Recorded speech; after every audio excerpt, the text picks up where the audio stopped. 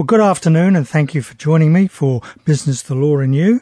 Julian Campbell here, and we've got another interesting show lined up for you this week. A bit later on in the program, we'll have a look at one of our Harvard Business Review tips. But right now, we're going to go cross over to Christina Gerakiteys, who's just come back from an exciting trip over in the States. Good afternoon, Christina. Good afternoon, Julian, and it was indeed exciting. And Rock the Boat was probably the right song to come into. I think so, because I think lots of things are about to be rocked, or they are being rocked at the moment. We don't always hear about them. They're not always in our sphere of influence. But, you know, I think with the internet, with the world becoming a much more connected place, it's easier to find out about these things. And I tell you, sitting in a room with about 80 other people listening to some of the advancements and developments that are going on in the world, one of the biggest questions is, as we've discussed before, is ethically, where do we all sit? And we're all going to be having to make ethical judgments on what is going on out there at the moment. So was a lot of it focused on the neuroscience side of things? Yeah, we had quite a bit of information thrown at us around the neuroscience. Also, you know, there was neuroscience, there was AI, the whole robotics thing, virtual reality, augmented reality. We had sessions on cryptocurrencies and blockchains and things like that. So somebody said to me the other day, well, what were your main takeouts? I said, you know what, I so much that I really need to go back and have a look at it all over again. But today I thought we might talk about some of the neuroscience advancements that are going on out there, because it's all brain connected, and we're discovering, as we know, more and more about the brain every day. And some of the things that have, like, sometimes it is watching that circle go round, because, you know, when we had problematic behavioural activities some years ago, people were using electricity.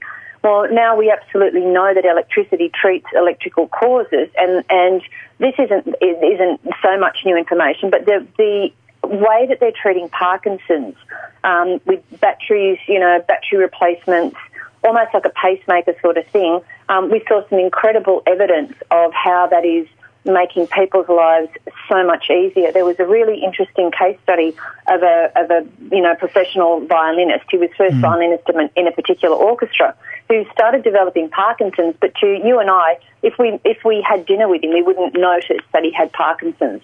However, it was deeply affecting his playing in the orchestra, so much to the point where there was an example of him playing the violin without the electrical impulses going into his system.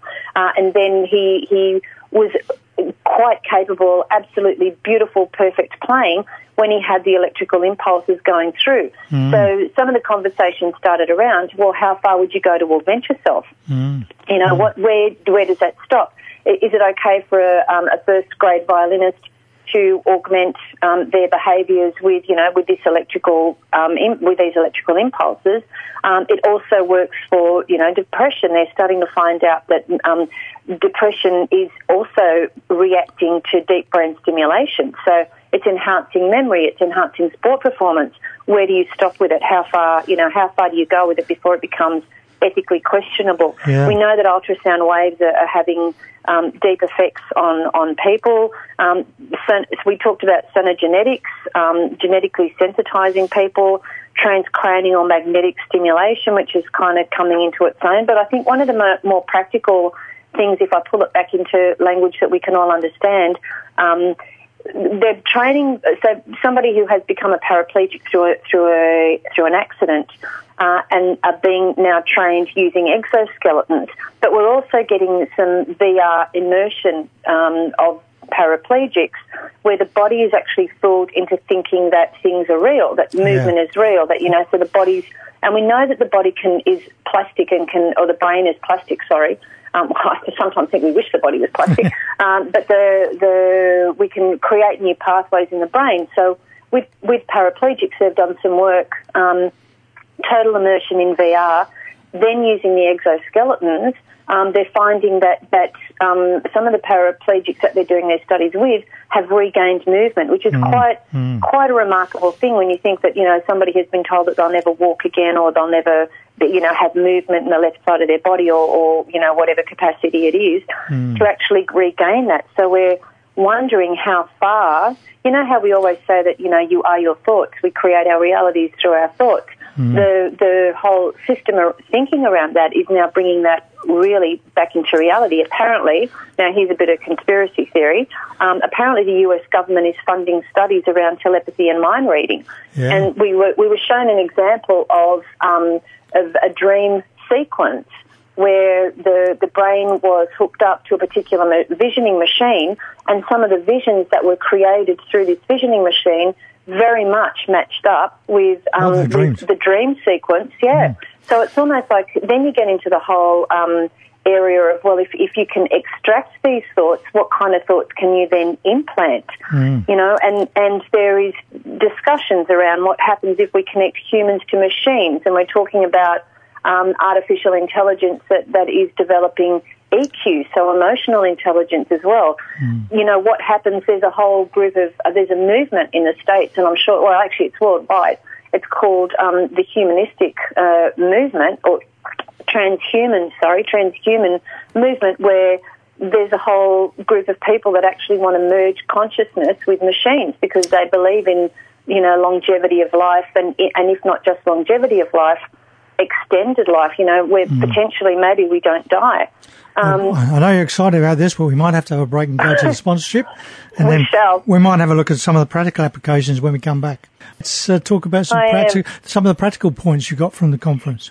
Yeah, so I guess one of the things is when we have meetings at work, and, you know, I know we've probably talked about this before as well, but we really need to shake meetings up. We need to make meetings productive. We need to give people a reason to look forward to going to meetings rather than, you know, going, oh, you know, here we go, another wasted hour sort of thing, which unfortunately does happen in quite a few organisations.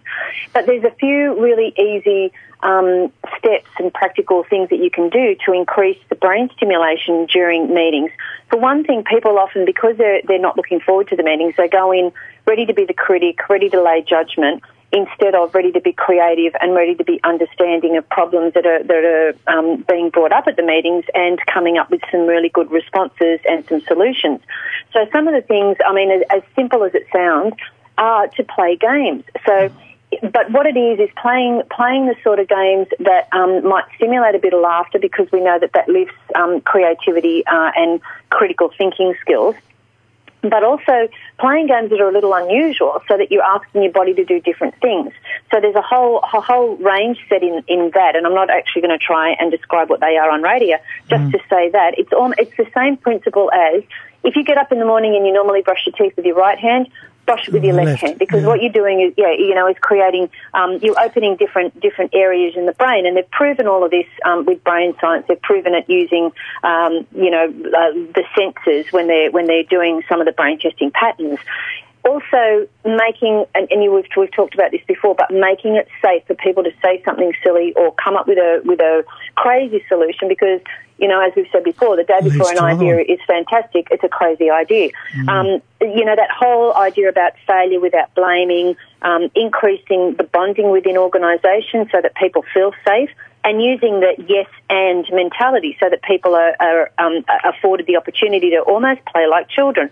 The other thing that was really interesting around this as well was the use of colour, and I know we do this in a lot of our workshops, but using colour, particularly using visual cues. So instead of just writing down an idea in words, draw the idea, see what it looks like. And it could be as simple as using stick figures, but they've had some really good successes with visual thinking, even in demonstrating what a strategic plan is. And I know that I know Zappos did this. So Zappos sent out some information, and they wanted to make their financial systems really clear to a lot of the employees.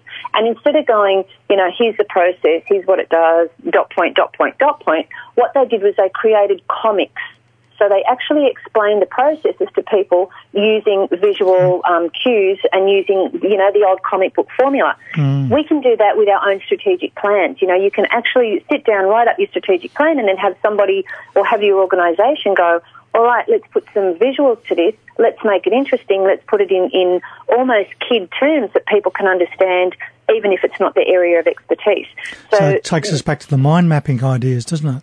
It certainly does, you know, and just the visual cues, because we all learn differently, but the visual cues we all seem to be able to receive most of the time, and it puts us in a completely different mindset.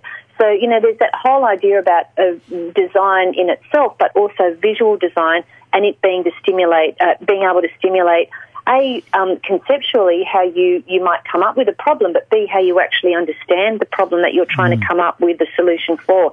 So that whole idea about ambidextrous thinking, how let's swap things over.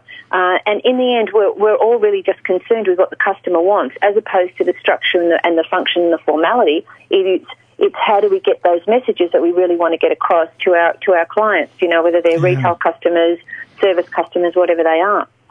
All right. Well, thanks very much for your time, and I can see you're really excited. So keep that excitement going for a couple of weeks, because we're not back till the 1st of February. So thank you for being with us for the last 12 months, and have a safe Christmas. My pleasure, Julian. Thank you, and a peaceful, joyous, happy, love-filled Christmas to you and to everybody that's listening. Thank you very much for having me all year. Thank you. Bye-bye. Bye. Christina there, really excited about that trip to the States, and it'd be good to catch up with her again in the new year, won't it? Today I thought we'd have a look at some marketing lessons from Santa. Santa is painstakingly reliable. Most of us awoke every Christmas morning, year after year, to find a plate sprinkled with cookie crumbles and an empty milk glass and a bounty of presents, all bearing witness to Santa's last night visit. Despite snowstorms and freezing temperatures, or Dad losing his job, moving to a new house, or fighting with our brothers too much, Santa never let us down. Santa is the epitome of reliability. So the business lessons that we can learn from that: how reliable is your business? Are you letting customers down? Like expectant children on Christmas morning, our customers have high expectation, and it's our job to deliver or risk losing them. Make it a habit to ask customers if they've ever felt let down by your company. What areas can you improve upon, and what products or services they'd like you to offer. Be painstakingly reliable builds trust, and people buy from companies they trust. Second point is that Santa surprises and delights us. Who doesn't think of Santa and smile? Why is that? It's because he always surprises and delights us, whether it's a flashing jovial smile and a belting out a jolly ho-ho-ho, delivering that Barbie doll, or being observed for months, or making a surprise appearance with a bag full of goodies at a holiday party. Happiness and smiles follow Santa wherever he goes. So the business lesson we can learn from that: can you say the same about your brand? Does your business leave a lasting smile and happy thoughts? Do you surprise and delight? If not, study your competition and your industry. Talk to people and find out where others let customers down. Then do something that no one else in your industry does. Find that something extra to add to your product or service package. Customers love the unexpected, so what can you do to surprise and delight them? Thirdly, Santa encourages us to write.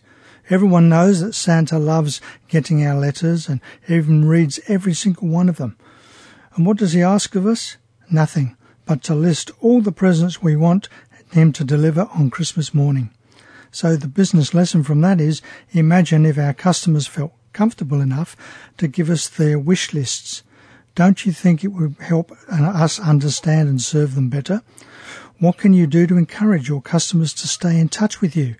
Since we don't have our own North Pole address, I'd recommend things like suggestion boxes or on or offline surveys and service follow-up calls. Fourthly, Santa rewards good behaviour. Have you been naughty or nice? Your answer could mean the difference between that diamond necklace you've been eyeing or a big lump of coal.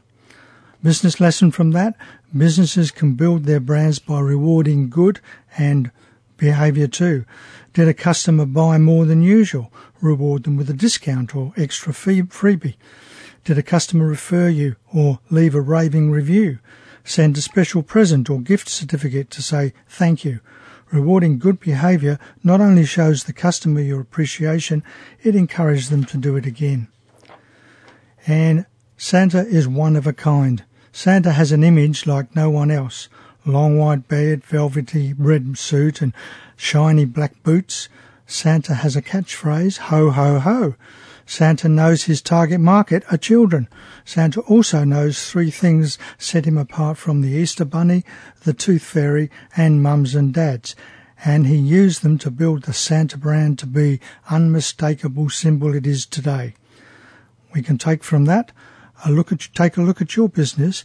What can you do to make your business stand out from the crowd? Do you have that unique image, a symbolic uniform, a bright red sleigh, or pulled by 8 towny reindeer, or maybe a fleet of red trucks will do? A quirky catchphrase. Find your uniqueness and do something big to stand apart from the competition. Bottom line is, Santa understands marketing.